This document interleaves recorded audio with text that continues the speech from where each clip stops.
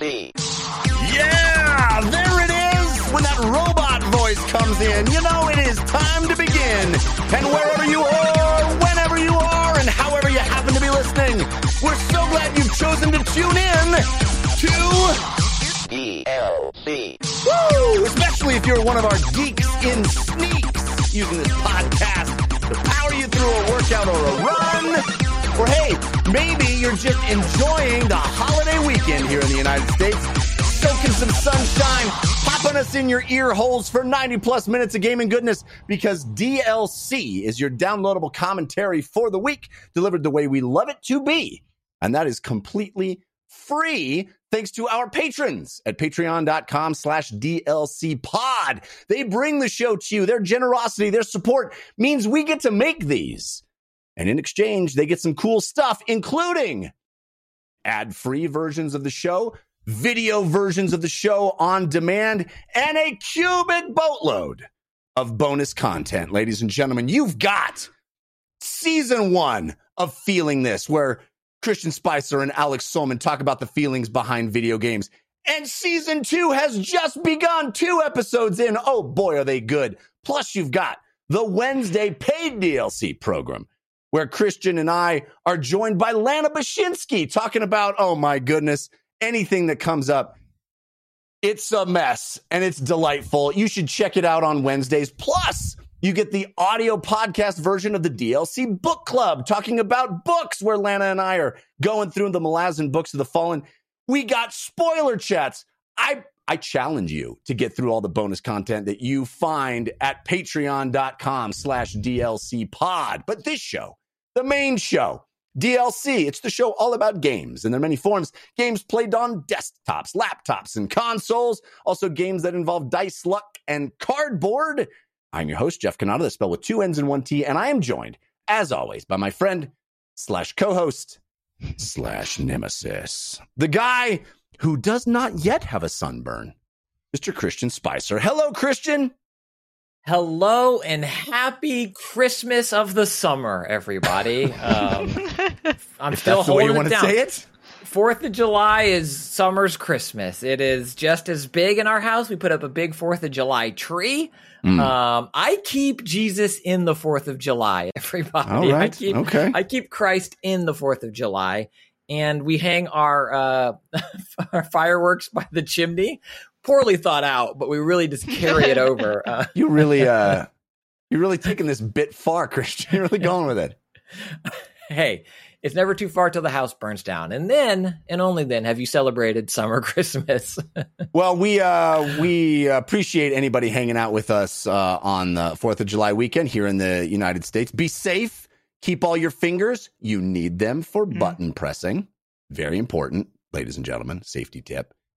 And we got a lot of stuff to talk about. Every single week, the last few weeks, we've mentioned how much there is to get through. And you'd think there'd be a respite, what with it being a holiday weekend. You'd be wrong. There's tons to get through. We got great games. We got tons of news to get through. And we have an awesome guest to do that with. You know, the DLC always stands for your downloadable Kanata and your downloadable Christian. But this week, oh, I'm so excited because DLC stands for developers who are littler by comparison. Because from the Indie Informer, we have editor-in-chief Jill Grodt with us for the first time. Hi, Jill. How are you? I'm good. That was a lot going on there. I don't know where to jump in. Christmas in July, something about trees and explosions and yeah, hi. Yeah, no, it's ignore most of what he says. I don't, but yes, there's a lot of shouting at the beginning of the show. I'll give you that as well. But thank you for being here. We were just talking in the last couple of weeks about indie games in particular and trying to keep a spotlight on them. You're here on a great week because we had a showcase of one of our favorite indie publishers.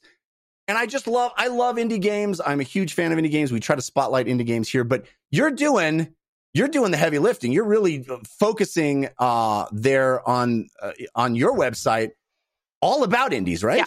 It's 100% indies from solo developers you've never heard of who are just trying to put their first project together up to, say, an Annapurna, like AAA, something that is going to get a lot more mainstream eyes. And everything on the website is is indie in some way. So we are spotlighting them by doing previews, doing reviews, doing gameplay. I started doing gameplay videos very recently, and everything in between. So if you're interested in indie at all, come check us out at the Indie Informer. Fantastic. I love it. It's such an exciting space to be in, and we'll get into a lot of that this week. Excited to have you here. But let's jump into the show and start the way we always do with Story of the Week. Story of the week, it's the story of the week. Story of the week, it's the story of the week. Story of the Week is the part of the show where we make our case for the most important stories that happen in the world of games this week. You can always submit stories for our consideration by sending us an email to dlcfeedback@gmail.com. You can also send comments, questions, anything you'd like us to know. We love getting emails from you. dlcfeedback@gmail.com. We also love when you participate in our communities. We've got a subreddit at 5x5dlc.reddit.com and an awesome Discord with fantastic folks hanging out, talking games, and all sorts of other stuff. That is also 5x5DLC on Discord. Check it out. Become part of the community. Hang out. Tell us what you want to hear on the show. We love hearing from you. But Jill, you are our guest, so you get first pick of stories. What would you consider to be your story of the week? Story of the week for me is going to be Annapurna. We brought it up already. I loved this showcase. I'm really ready to dive in. So let me know where you want to start. Well, I think the first thing we need to do, Christian, is acknowledge that when we thought all of the showcases for the summer were over, well, it's the summer of games on DLC. You're gonna get hyped up and the news won't live up to your expectations. Or will it? Maybe it will. Just when we think all of the showcases of the summer of games, the not E3 that we have this year, are over. No, Annapurna comes and really has a lovely, very, very focused, not overly long showcase with some great reveals and some updates on games we had already heard about. I mentioned, like I mentioned to you, Jill, Annapurna is one of those very rare publishers that literally anything they touch, I'm going to pay attention to because their batting average has been so high for me personally. And I love that they had this showcase. It featured some really lovely looks at the developers themselves, showcased some really cool games. I'm curious what the games that they showed that you are most excited about, most interested in are. So interesting thing, this is their third showcase. They started a couple years ago, and every one of them has just been a banger. There's no reason to ever skip this. I think, I mean, all of them for various reasons. I love watching indie showcases, but I think I want to start out by shouting out To a T, because it is literally the best theme song I have ever heard. If you have not seen the reveal trailer, or it wasn't a reveal, but it was sort of an update, a more look at this game. If you haven't seen that from the showcase, please go back, stop what you're doing, jump into a pool. I don't know why. It's summery. I love it. And just listen to this song, because it is just, it will get into your head and never leave. So I'm very interested to play this game. I'm very interested to see what the vibe is, because we didn't see a lot of gameplay. We don't really know what's going on. I know it's episodic. It's got some sort of, like, the conceit of the game is that you are playing as a teenager who is permanently stuck in a T-pose. Like, that's the joke. That's the whole game. You have to live your life. I guess the dog is helping with various bodily functions. I don't know what's going on with that. But, and a big part of the message of the song, and some reason why it's so funny, is that it's just like, hey, you're a T, and that's okay. You be you. You're special. You are great as a T, and everyone's just kind of cool with it. And then there's like a giraffe in the background for no reason, and this is the kind of game that I love. It's sort of absurd, but also very kind sort of game that's like, you're different, and that's fine, and everyone's cool with it, and no one's making fun of you. You just have to navigate now as a T-posed individual. And maybe you have the advantage of being able to be like a helicopter and spin around and fly. Maybe that's maybe that's a good plus for the T-pose. I'm 100% down for that. If I had to trade being able to put my arms down and being able to fly like a helicopter, I don't know. That seems like a fairly... I definitely have to think about it. That's for sure. And this is the newest game from Keita Takahashi, who is famous for the Katamari Damacy series. And so, there's already an established level of creativity and thinking outside the box, and that kind of beautiful, as you say, almost wholesome message of using video games to kind of talk about humanity. And Katamari Damacy is a wonderful, addictive little mechanical game, but also kind of speaks to accumulation and just the stuff and detritus of the world. And you see this theme through his work of really kind of using video games to make a point. And you're right. I was so taken with this intro video and the song. The song is just chef's kiss. I forwarded it to a bunch of people. Christian, did you have a chance to see To a T? Yeah, I love the idea behind, let me try to phrase this, not a meme becoming a game, but also kind of a meme becoming a game. I mean, we hear about the T-pose when it's a problem.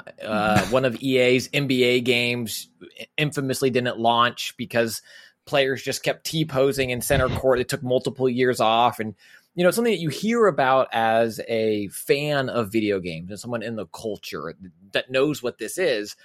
But it is taking something that requires some semblance of knowledge to kind of grok the central joke or conceit, but then making it in a game that seems to be, and who knows, I could be wrong, but seems to be very accessible in terms of who the audience is. And I love something like that brings people into the culture while making a joke about it, but also something that seems like it could have the mainstream success that Untitled Goose Game or something has, where it's just kind of this calamity happening everywhere, but again, in a wholesome and cheery way. And it's a perfect mix of chaos. That's hard to do, but it looks like To a T is going to nail that to a T.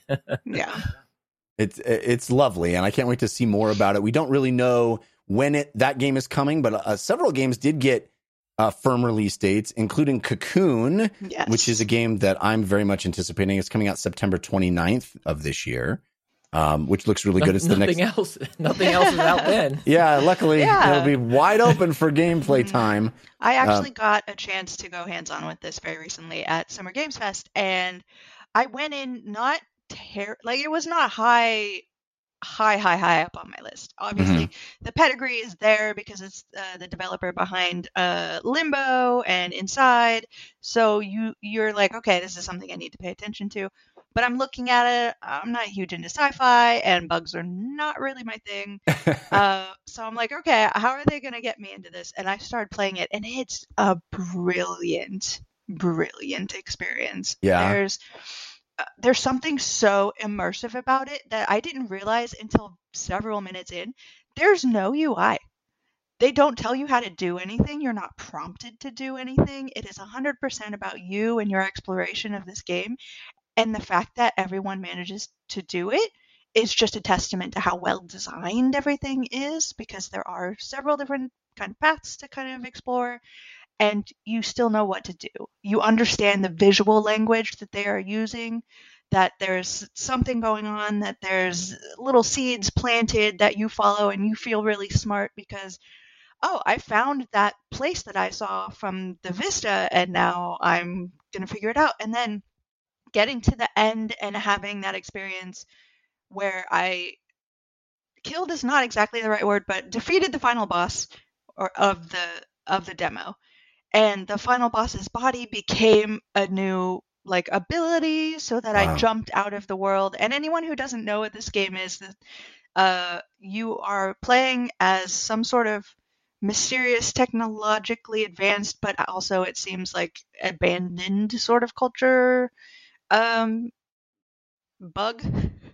I can't tell if it's a real bug or if it's a person in a bug suit. Like, there's something going on here.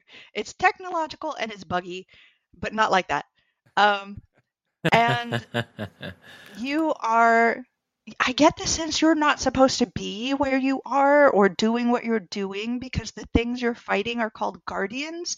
And like, what are they guarding? What am I doing that they need to guard me from doing? And why am I destroying them? But you are solving puzzles and getting from world to world by jumping in and out of orbs, and each orb contains within itself another universe. So you are jumping in and out of universes in universes in universes, and it's Galaxy Brain, and it's just as awe-inspiring in play as it is as a concept, which a lot of times those concepts sound really cool and then they kind of fall flat, but here it is sort of amazing because you jump out and it's like, oh yeah, I forgot I was in this entire world, but it's just a tiny little marble that I'm now holding and running around. And it's when I defeated the boss from one marble and jumped out, the marble now had the ability to reveal more in the world that I jumped out into. And I was like, if this keeps morphing in and growing in the way that I think it's going to, I can't help but think this is going to be one of the best games this year. And this year has been amazing for indie games. Yeah. So for me to come out of it thinking, or going in thinking like, oh, we'll see, maybe it's great, and then coming out of it being like, this might be game of the year of 2023 for me. Like, I don't know how they managed it, but it was amazing. So seeing a date reveal at this showcase was my highlight moment. I was so excited. I was texting friends like, yeah. Wow. I am so excited to hear you say that. And it's coming to Game Pass. So that'll be day one on Game Pass, which is very exciting as well. I'm so excited to hear you say that because it has looked really cool. I mean, you described so eloquently that universe jumping thing, but I urge folks, if you have not seen the video of it, the effect of leaping into and out and the whole world just sort of like expands out of this little hole that you've jumped from. It's such a neat visual trick that it just feels like, it feels, like you said, very mind-bendy. I'm so glad that it plays just as exciting. So Cocoon, very high on my anticipation list as well. That's great. Any other standouts for you from the showcase, Jill? Yeah, I mean, it's hard because when you say that, you want to list everything that you saw. But I think one of the really big standouts for me was Ghost Bike. Yeah, me too. And again, one of those games that we didn't see gameplay of, but this was a reveal. So I understand that in sort of the first look. But you are playing as a character who is attempting to revive the ghost powers of couriers past some sort of arcane inside group that you're trying to, like, that's for some reason went away and now you're trying to become one. And you have to defeat and challenge ghosts in the afterlife in order to get this power. And that all sounds wild. And it's sort of a mix. For me, it looked like a mix between Sable with the art style, Season, Letter to the Future, which came out earlier this year, which was just about exploring and riding your bike and that sort of thing. And then like Knight Rider, like essentially. Yeah. And the visual style is so slick for this one. Yeah, it was it grabbed my attention just from the aesthetic alone. Little roller drome vibes too. Just looks so good. We don't really know exactly, like you said, exactly how it plays, but I'm definitely curious about Ghost Bike. We also saw the reveal of, what is a mode in a lot of modern AAA, open world games. The photography mode has its own game with a lush foil photography sim. This looks really interesting. You're just kind of going around this gorgeously represented world and finding beautiful spots to take pictures. Yeah. I mean, I love it. I love that concept. We've seen it before in other games, so it's sort of photography-based games, but I've never seen a game that's this sort of deeply naturalistic and attempting to look like the real world. Yes, right. So I don't know. I'm very excited to see if they give you some sort of objective, if you're trying to do something, or if it is just you're dropped into the world, go find beautiful things. Either way, I'm down. Yeah, it's always tricky to have the well, we're going to rate your photo and give you points, or however that would work. But you're right. There's no indication in the trailer, but it does look like it's captivating enough just to kind of go around the world and find gorgeous spots. It looked like a very, very beautiful game. And like there's moments where you're on a kayak, and it's just like it's lots of really you're going through torii gates, just really the most beautiful places they could think of they've put in this game, and you get to explore them, and there's nothing wrong with that. Yeah.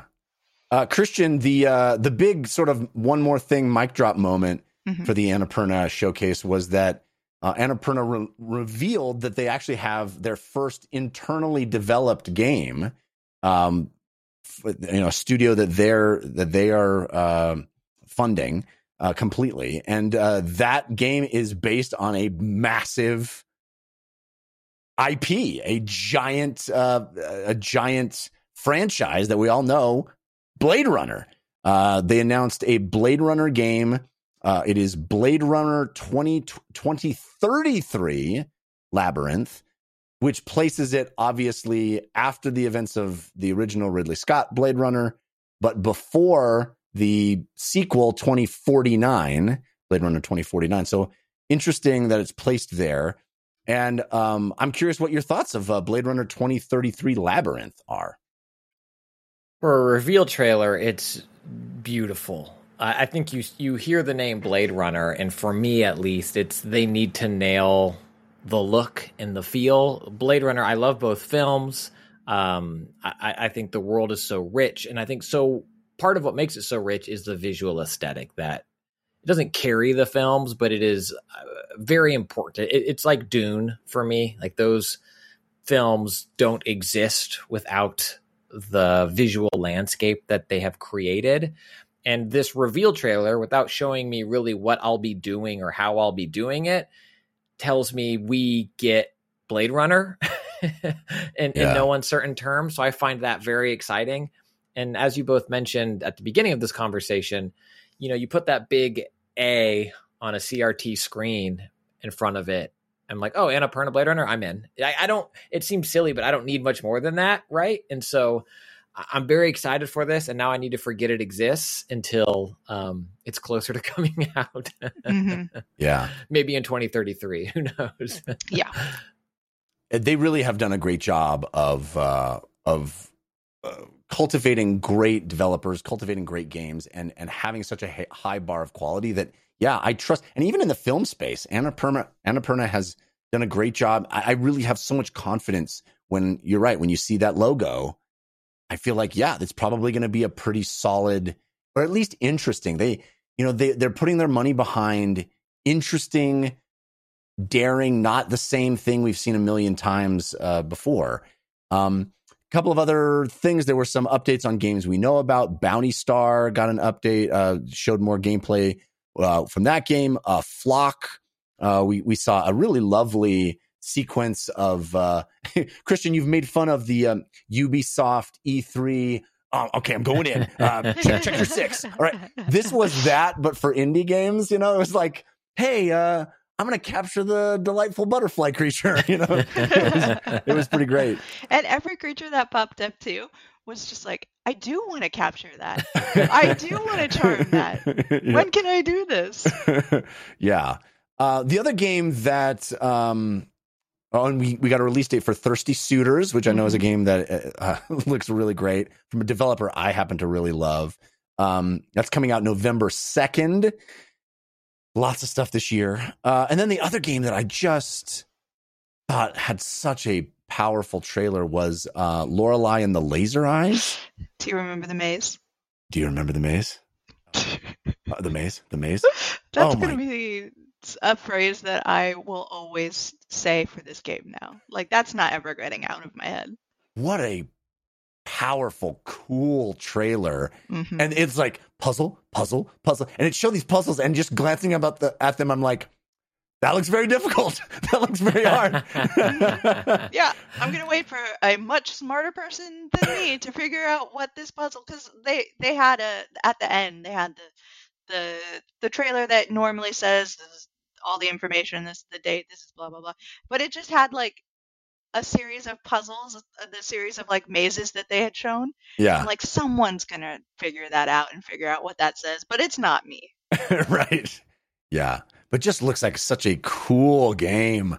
So I don't know if there's anything else you want to bring up, Jill, about the presentation. But as we've said, I thought it was excellent. So many really cool games to keep on my radar. And Annapurna keeps knocking it out of the park as far as pushing the envelope, introducing these really cool indie experiences that are just so different than what sort of AAA mainstream gaming is giving us week after week. Yeah. I think the only other things, just quick shout out things, Stray coming to Xbox August 10th. Mm-hmm. That's a big deal for a lot of people. I know several people who haven't been able to play it because they haven't had it on their console. So that's always great. And then Storyteller is coming to Netflix, and that is interesting. Netflix is definitely making some moves here. I am not 100% sure how much I trust when other companies come into the video game space and think that they're going to be making a huge splash, and then who knows, a year from now they're like, it's not what I was expecting, or it doesn't work. Video games is such an odd industry. We are odd in the way that we do things. We are odd in the way that we conceal things. We are odd in the way that money works. So whether or not Netflix stays around, who knows? But so far, just the fact that they're pushing for things like Storyteller, they're pushing for things like Oxenfree 2, like those are big moves, and I'm gonna keep my eye out for it. We'll see how it works. Well said. Yeah, I think it's an interesting marriage of platform and game. Storyteller seems like a really cool people that are going to Netflix to engage in movie and TV show content. It feels like, that's an interesting relationship of you're actually creating a story here. You're formulating a narrative experience. I feel like that's a kind of a smart move on Netflix's part to be associated with that particular game.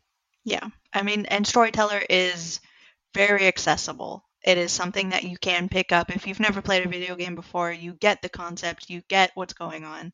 It's quick, it's easy. It's a great idea for them. I am very interested to see what their target audience is. I'm still a little confused on that, because if you're going after gamers, indie gamers in particular, like that's an interesting choice. Storyteller's a great game. If anyone was interested in it, I don't know if they're gonna go to Netflix to pick it up. Right. No, it's the same. It's the Red Notice audience is the same as the Storyteller audience. I think it's a pretty solid overlap. Extraction is the same. It fits pretty tightly. Yeah.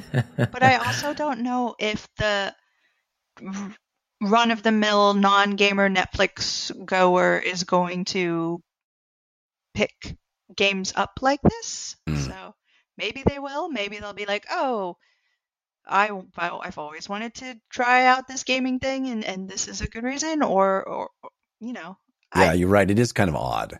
Yeah, I'm very interested. I do feel like their approach to TV and movies is also very broad, where, The Crown or Emily in Paris is not necessarily Extraction, but it's all there, right? They want everyone in some way. And so I think having games like Into the Breach and Storyteller kind of show, it's kind of like the Blade Runner reveal trailer. Like, we get games and we get cool games, and we're going to have those. We also have the Stranger Things Match 3. I just wish they would figure out a way. If I access Netflix on my Roku like I do nightly, I had no idea that they have video games. Yes. Right? I wish there was a way that they were presenting the gaming option a little better to most people who check out Netflix, but that's a different issue. All right, Christian Spicer, what is your story of the week? Would you ever be able to guess, dear listener, what my story of the week is going to be? I mailed it to everybody, but to keep it a secret, I Sharpied out what my story of the week was going to be. How could they possibly see it if you Sharpied it out? No one will ever know. Look, as a former attorney who used to redact documents, I can tell you that there's only one method that works better than a Sharpie on a document that's going to be digitally scanned, and that is using Scotch tape. You want to use the clear, the kind you wrap a birthday present with. And you just put it right over the word. And you think, oh, then you peel it off and it lifts the word off. No, you leave it on there. You just leave it on there and it kind of magnifies it just a little bit. What I like to do is I like to take physical pieces of paper and password protect them. I say, you can't look at this unless you tell me the password. And then Jill, tell me your zip code and the last 4 of your social, and I'll show you this paper. Until then, mine. I declare show you 6 pictures. Safe. You tell me which ones have buses in them. Sorry, go ahead. Yeah. All of that is to say the story that keeps giving, the story that thinks it can, it thinks it can, it thinks it can, it thinks it can. And FTC versus Microsoft.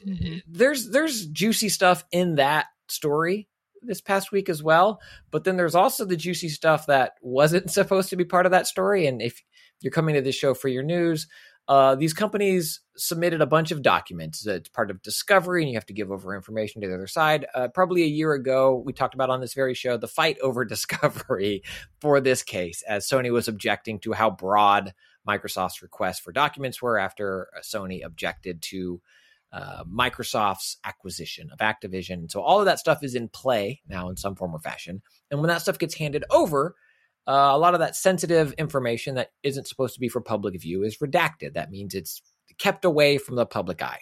And in this instance, someone on Sony's team redacted it. It appears with a actual Sharpie on top of a printed document. And then when that document got scanned to be part of the digital record of evidence in the case, you can almost perfectly read everything under the Sharpie.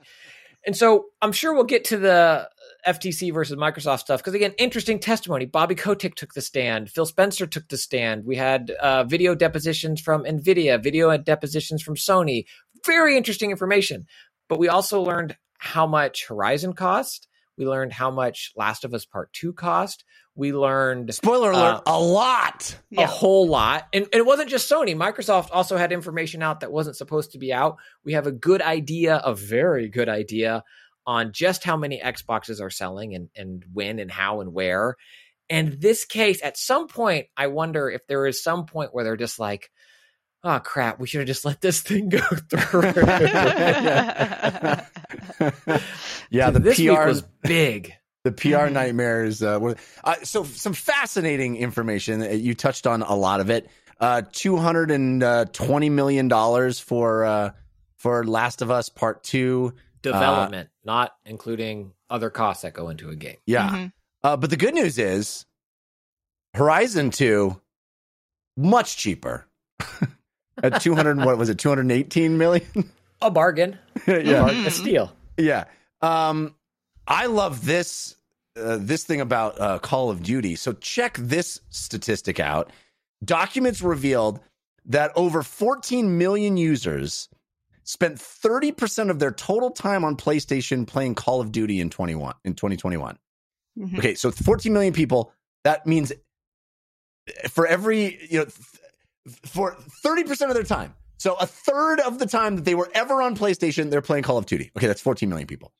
6 million people spent 70% of their time on Call of Duty. When they turn on their PlayStation, 70% of the time they're playing Call of Duty. And a whopping 1 million people, 1 million human beings, only played Call of Duty for that entire year. That's the only thing they use their PlayStation to do is play Call of Duty. We've talked about this for decades, about this mythical group of people that are just like the Madden players or the Call of Duty players that literally just buy one game a year and that's the only thing they play on the console. Well, hard data says they exist, and there's not a small amount of them. Mm-hmm. 1 million people. They only own a PlayStation to play Call of Duty. Wow. I mean, Jill, obviously you're an advocate for all kinds of really interesting, diverse, unique games. Yes. It must be a hard thing to hear sometimes, but, you know, it's proof that this is a way a lot of people just are funneled into gaming is through one experience. Yes, 100%. That's not, like you were saying, not really news in the fact that we all sort of had an idea of this. I believe last year or maybe the year before, we had a big, this is how things have been selling on the platforms, new gen platforms, and Call of Duty is the top of everything always. So you have a sense that there must be that audience. It's nice to see the actual hard numbers. I'd love to get some of those people into some of the smaller games and see that there are more things out there. But right, it's wild that we were talking before about how unique the video game industry is in its secrecy, and the fact that this stuff is just coming out, like even stuff that's not meant to come out, like it's redacted. And that's a whole separate thing, but just the things they are actually saying are amazing to sort of hear actually coming out. Like you're hearing details beyond the carefully crafted like masks that everybody wears of like, this is how, you know, we are. It's like, no, you're a company, you're trying to make money, and I get that, and I'm not going to be, you know, I don't put a lot of cachet into what platform one plays anything on. Everything, you know, indies come to a lot of things, and hopefully they come to everything.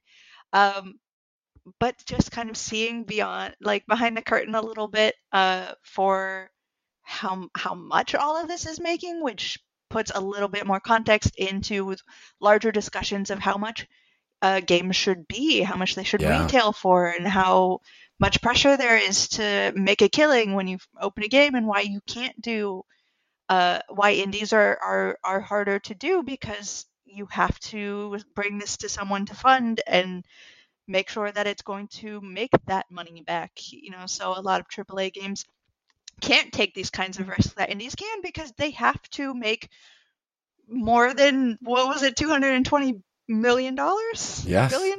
Whatever. That's a lot.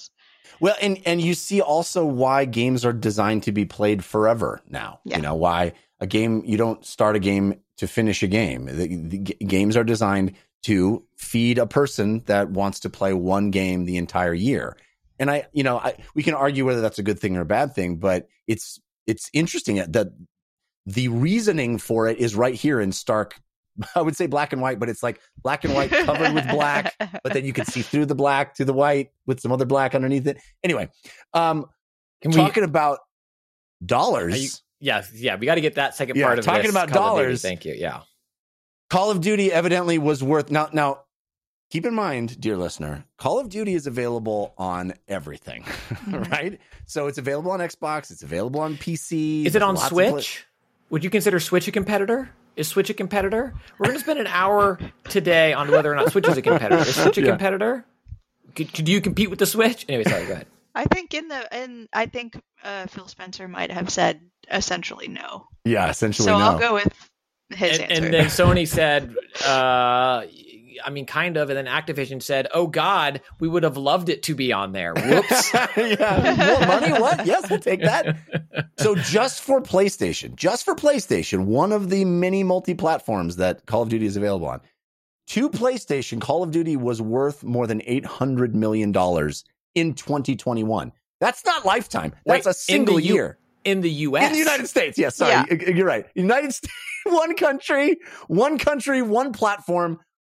That's not how much it was worth to the people that made Call of Duty. That's how much it was worth to PlayStation, $800 million. Now, if you go to a global audience, not just the United States, we're talking 1.5 bill, okay? Now, if you add in all of the PlayStation services that are, that are making money off of the fact that people want to play Call of Duty.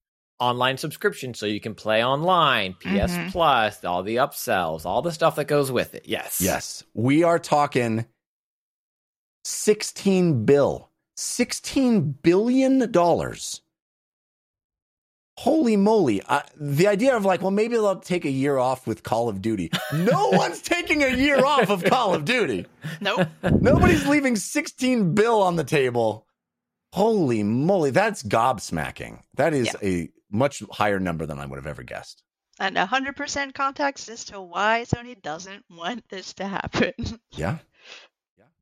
It's pretty wild. This story just keeps surprising me in ways that I couldn't possibly foresee.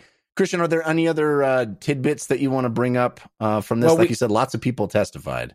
We got information of Bethesda's exclusivity and those games being exclusive, and how that happened in a meeting, kind of just, we're doing it. They're all ours now. Todd Howard's email, like, I noticed that Call of Duty isn't exclusive. Is there? How come? Respectfully, I just curious why our games are missing out on a giant audience, and that was. It is fascinating to see these people who are all, I think anyone would have to say, excellent at their job. Like, we're not in an era of, people who maybe ran all these studios at once and then also Stadia. We're not talking about those eras of these companies. Like, they're all doing very well, both in actual dollars and in public perception. But seeing these inner workings of these top of their field folks, internal communications, and just seeing how that inner working happens is absolutely fascinating. And I think some of the NVIDIA stuff also was fascinating. The deposition was recorded before the agreement was reached for bringing Xbox games to, totally blanking on GeForce Now.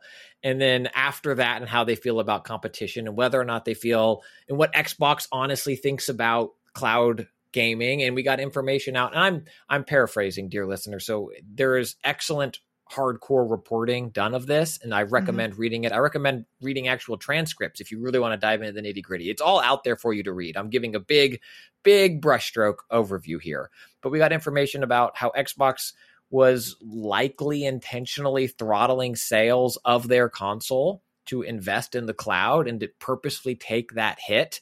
And so could you argue that Sony's dominance is real if Xbox was purposefully not trying to sell their console at the same level?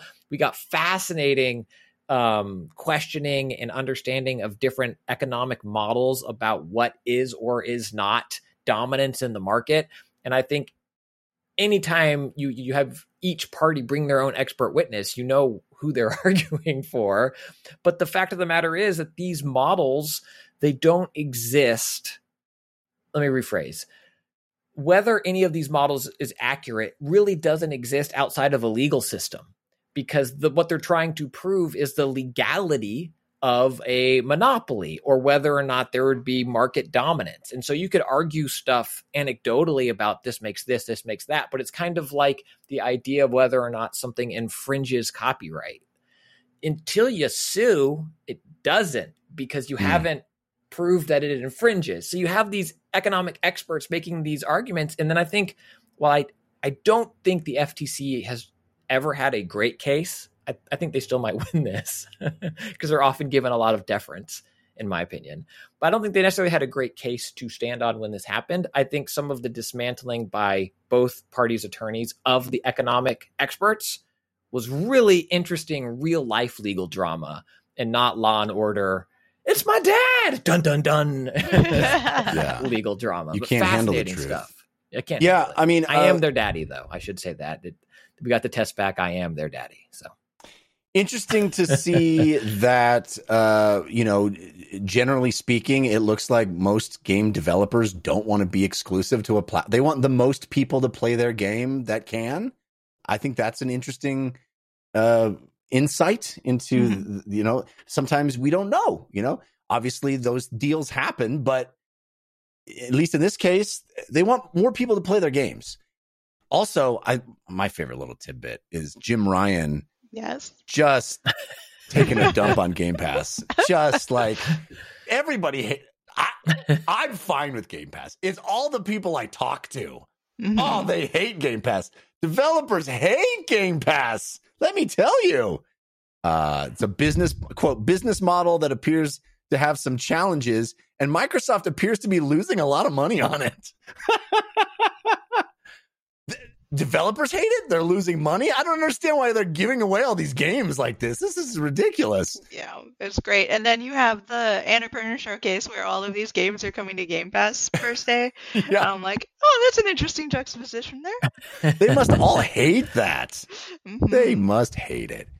Yes, this is the story that keeps on giving. I mean, it's literally like we need to come up with a jingle for this one because it's our weekly check-in. I mean, a lot of stuff happened this week because it was the actual trial. But Christian, do you have any predictions as to how this is all going to shake out? Soon. Yeah. Normally not so soon. But yeah. I think because it's a holiday week here in the U.S., maybe not this week, but there is a real billion-dollar clock ticking, and the court is very aware of that. And so I think we're going to have something soon, and then what happens after that is also going to happen soon. I've said from the beginning, I think this goes through. I'm going to stick by that. But as I mentioned before, also, and to argue against myself, in my opinion, the FTC often does have deference in cases. It'll be interesting to see. But I would still say that I think this goes through. But maybe by the time people are listening to this, I don't think the court showed up to work Monday before the 4th. But it's going to be soon. Yeah. Whatever happens, the ancillary damage just in PR from all of the stuff that's come out is pretty shocking. Mm-hmm. Yeah. All right, my story of the week, ladies and gentlemen. You might expect me to talk about. I got. Let me just say, I got your emails. I got your tweets. I am also jumping up and down with excitement that Baldur's Gate 3 has been moved up. I have talked many times on the show over the last few weeks about how I didn't know how my life was going to be able to handle Baldur's Gate 3 and Starfield coming out within a week of each other. And yes, we could all rejoice together that Baldur's Gate 3 is being moved up. Never happens. Games always get delayed. Moved up to August 3rd. Jeff is wrong, and I wanted to point it out that Jeff was wrong, and it wasn't delayed. Well, it also got delayed. It also got delayed on consoles, so I'm still right. Technically speaking. Yes. No. Thank you, Jill. I lost you. I lost you, Jill. I'm Thank sorry. you. What was that? One more. Technically still right. So we can all celebrate that a lot. I'm very excited. 2 days after my birthday, not a coincidence also. Mm-hmm. And I'm sure we'll be talking a lot about that next week because July 7th, they're having their big, Larian's having the big Baldur's Gate, direct. So I'm not going to have that be my story of the week. That's not my story of the week. My story of the week. You just talk about it for 10 minutes and then don't claim it. Go ahead, my Jeff. story of the week. Mm-hmm. My story of the week is one I really want Jill's take on this. I want your take on this, Christian. I'm so fascinated by the story that broke in a very weird way. You think there were shocking reveals at this FTC trial, and there were. But ladies and gentlemen, I submit they pale in comparison to the shocking reveal, the earth-shattering moment that happened, just in casual conversation with some indie devs and Games Radar this week. Because evidently a comedian, who I'm not aware of, Alasdair Beckett King, I hope I pronounced that somewhat close, who made a joke about loading screens and the little bar that goes across the bottom of your screen during a loading screen. Made a joke, and then all of a sudden, Mike Bithell started saying, no, loading screens are not real. And everybody started agreeing, that little bar at the bottom of the screen, that doesn't mean anything. It's like a... Brains started exploding, including my own. We've been living a lie, ladies and gentlemen. Loading screens are a lie. There's all this talk about Rami Ishmael, who's making Thirsty Suitors, said, I've literally never coded an authentic loading screen in my entire career. They're all just nonsense. The loading bar is not actually showing you anything. If you saw a loading bar that smoothly went from left to right, people don't believe them, don't trust them. So we artificially make them stagger. So it seems like it's working really hard to load. And that's just BS. It's not real. Everything's a lie. It's all a lie, Jill. What are we doing here? I did see this, actually. I saw this tweet on Twitter, and I love it. First of all, indie developers, when you get them together, they can be remarkably and sometimes dangerously candid about how things work. And I love it. I absolutely love it. I'm not at all surprised. It makes me think back to, I can't remember. It was a baking company that like gives you like, here's how to instantly bake a cookie or whatever. But nobody believed it was just add water. So it's like they had to go back in their recipe and say add eggs, and you don't ever have to add eggs. I can't remember if it's cookie or pie or something, but it's the same concept. Like, people just don't trust it if it's that easy. Right. So you need to make it just a little bit harder. And then it also made me jump back to the beginning of this console generation, where you were having people kind of going through narrow spaces, and how that used to hide sort of loading screens, and how they wanted to take them out, but people still kind of missed them, so they put them back in. Yeah. Stuff like this happens in games all the time, and it's great hearing about just like the weird little things that, just because we're human and we've been in this industry so long and something has existed forever. Or like, really good example too, most kids younger than me won't know what the save, the icon on a save button is. Right. The floppy disk image. Explain what a floppy disk is, because a game that I really enjoyed, Kingdom Come Deliverance, has a kind of tongue-in-cheek saving mechanic where you take a potion to save, and the icon is a floppy disk, and no one knew that. It's like, I wrote a whole thing on it as part of my introduction to Game Informer when I first started out with them. And yeah, it's just hilarious how we hold on to these kind of visuals, because people, it doesn't feel the same without them. And it's great that people are talking about it. I mean, unbelievable. Literally admitting that they have artificially lengthened loading screens when the game is ready to go, but they think that the audience, or they have, data to suggest that the audience hasn't waited long enough. They need actually to wait a little longer to feel like the game has loaded something substantial. That when you do it instantaneously, they're like, that's not how it should work. There's something wrong here. And so they've artificially lengthened loading screens. Any kind of icon you see is just a animation to make you feel like something's happening. We're all lab rats, Christian. What's going on?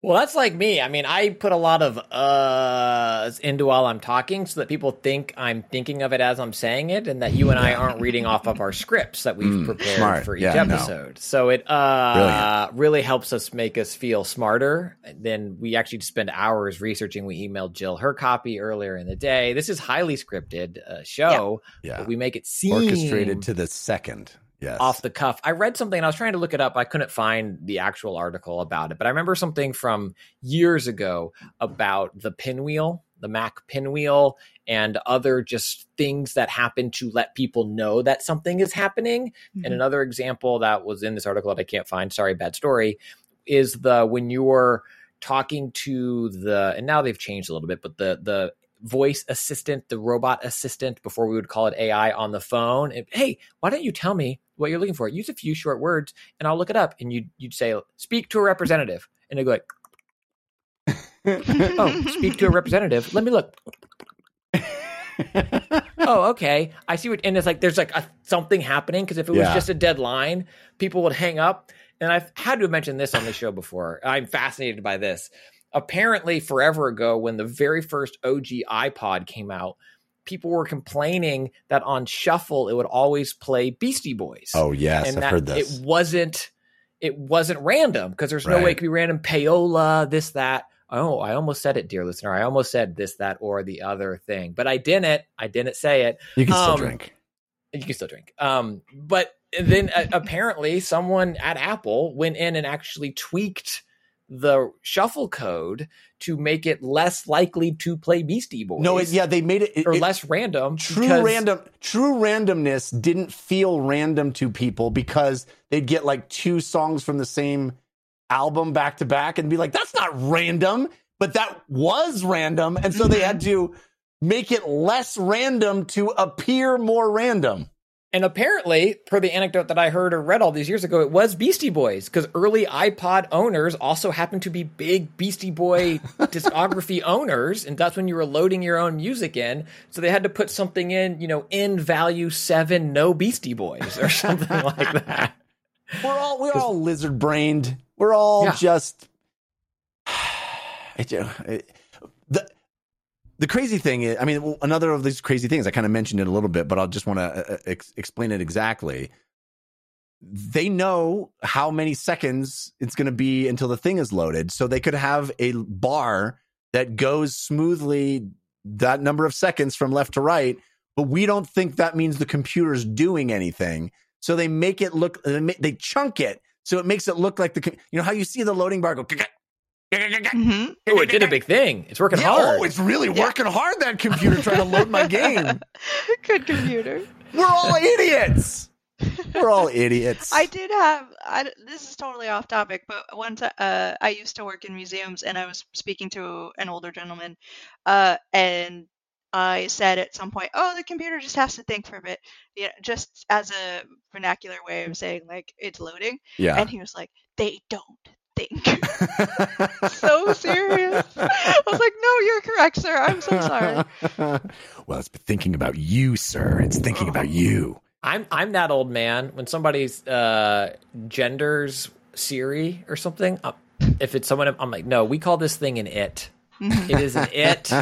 We do not give it it is not a human being. It is not gendered. It is an it. It's the same thing for any kind of video game developer or company in writing for video games. If you are, that's a surprisingly large mistake that editors will pick on a lot. And I have edited before, and I also find in a lot of things is it's very tempting to say developer blah blah blah, they blah blah blah. It's no, It is a company. It is an it.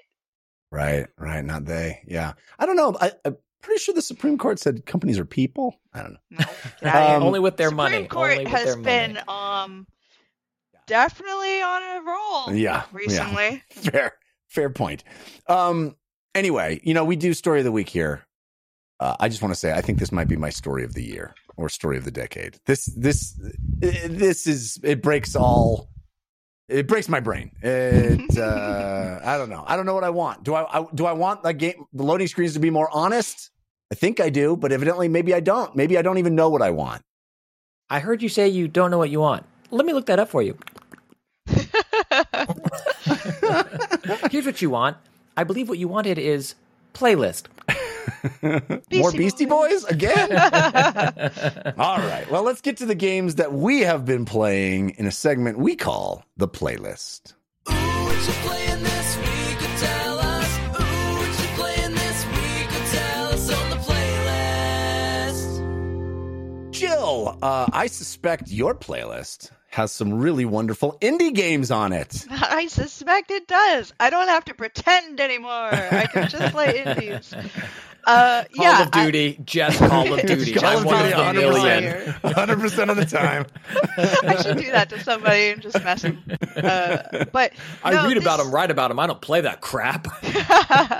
There's some logic to that, actually, because I do pick up AAA games just for fun, because I don't have to think about them as content. Right. So Tears of the Kingdom very recently was that game for me. But playing, absolutely do not miss this game. This is a fantastic title. Dave the Diver is so good. If you've not seen this game, it's been in early access for a very long time, but it just came out 1.0, I think, last week. And the basic premise is you are a diver who is dragged into the world of for-profit fishing / making sushi. So another one of those stories, Yeah. So many. Dime a dozen. Tale as old as time. The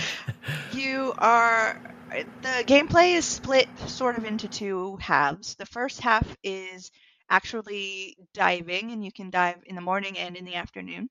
And you are exploring an underwater world. You are picking up resources. As you sort of go, you meet different characters that can do things for you. So you start to have someone who can like make guns for you, and you find parts for those guns underwater, and then if you bring it to them, they can make you even stronger things, so you can start taking on like sharks and that sort of thing.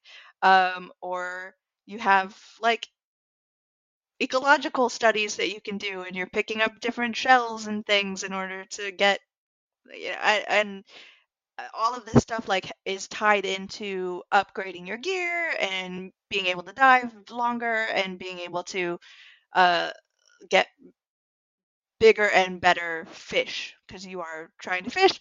But there's also sort of a storyline about an underwater sort of undiscovered civilization that and all kinds of things are happening there, and I don't want to ruin anything, but you are trying to dive, and you start out very able to go like maybe 30 meters down or something, very shallow, and fish. And when you come back up and you keep, if you die is not exactly the right word, fail, the health system is tied into your oxygen tank, which is very clever. So it's both stamina and health.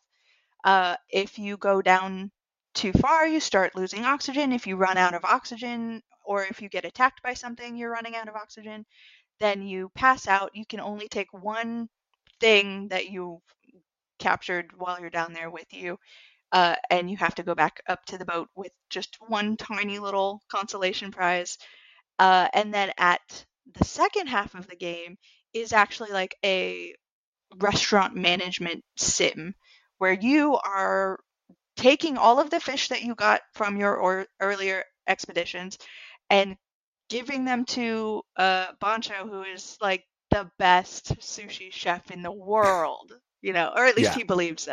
He's like if Dragon Ball Z was a sushi chef, Yes. Yeah. Takes himself super seriously. He has these amazing cutscenes where he's like meditating on the top of a mountain and like dodging fish sushi rolls or something. Like, it's just fantastic how much humor is present during all of this. But you have to give him all of your fish in order to run the restaurant. If you don't have enough fish, you're not going to get money, or you're not going to get likes on, I forget what the social media is in the game, but in order to get like progressively better in your restaurant and get more menu options, you have to be liked by people. So your service has to be fast, and you have to be serving people and not running out of meals. You have to do a little mini game with like serving tea, which is hilarious and really stressful. It's wild how stressful the restaurant part is. You would think that like in the diving, where you're like fighting sharks and like diving underwater into darkness, would be the real stressful part. But no, it's the restaurant part where you're like running around trying really hard to make sure that everybody's happy.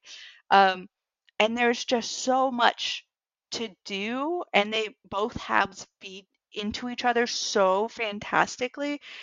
Everything is gorgeous. It's pixel art, but it's got that sort of 3D rendering background sort of look to it. So it's got a real depth to the visuals. It's hilarious. It's got some commentary in there that's really fun. You're never going to run out of things to do, and it is one of those games where you think that you might step in for, I'll just go for a quick dive, and then you have to keep going because now I have to accomplish this thing, and this new thing just popped up, so I want to make sure to get that, and I just got an oxygen tank that lets me dive really deep down, so I have to see what's going on there. And so you will pick this game up and then never stop playing. I have also been playing Dave the Diver, and you did an excellent job of outlining what the game is. We had a guest on months ago that talked about this game in early access, and it kind of went in one ear and out the other, and I didn't really think that it was going to be a game for me. I'm not particularly into fishing games. Not that this is a fishing game, but that's kind of what I heard it was. I didn't really grok how the game worked. But I got a code for this week, and you are right. I sat down to play this to check it out, and I ended up like hours melted away. Mm-hmm. I love this game, and you did such a good job explaining it. It is really two separate games, that feed into each other. You're doing the diving stuff, which is this like 2D exploration, really very zen and tranquil. It's just very peaceful to go down into the water, and it's so beautiful and it's so colorful, and you see all these, there's little nooks and crannies to swim down, and you're like, well, you have this like little push your luck, like, oh, do I have enough oxygen to get down there? Oh, look, there's a treasure chest. Maybe there'll be an oxygen tank in there that'll let me keep going, and I'm going to try for it. And oh, I see something cool that I can find, and you get upgrades of equipment down there and resources, and there's cool fish.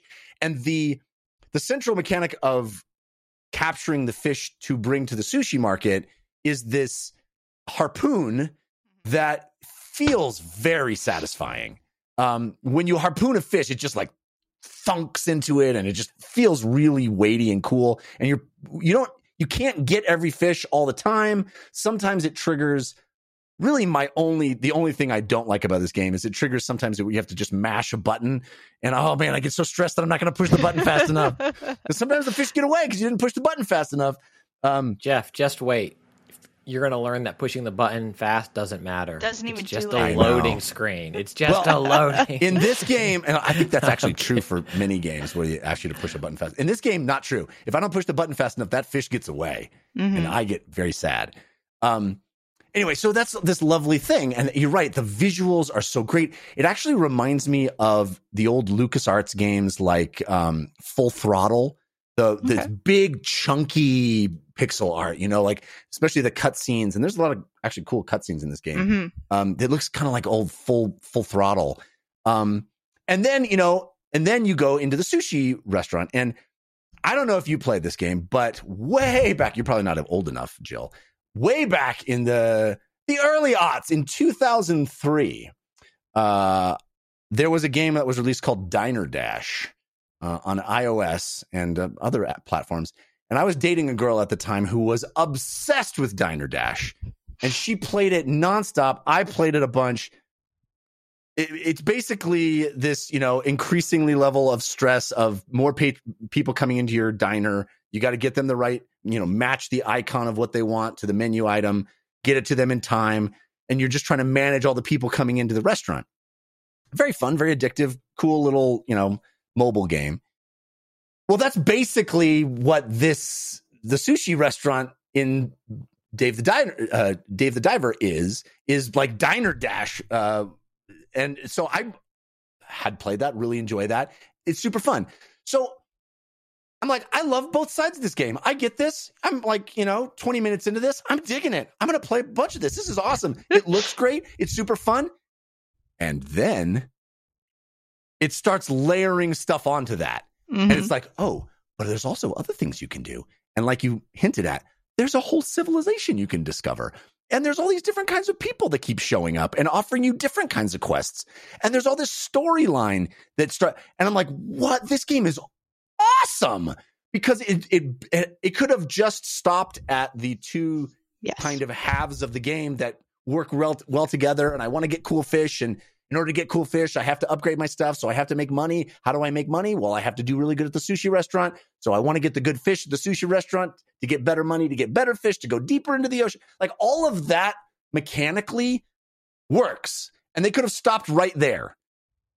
But then the game gets way more interesting, because it's like, oh, you're telling me there's fantasy elements too, and sci-fi elements, and like crazy weapons dealers, and like all kinds of other stuff that starts layering on.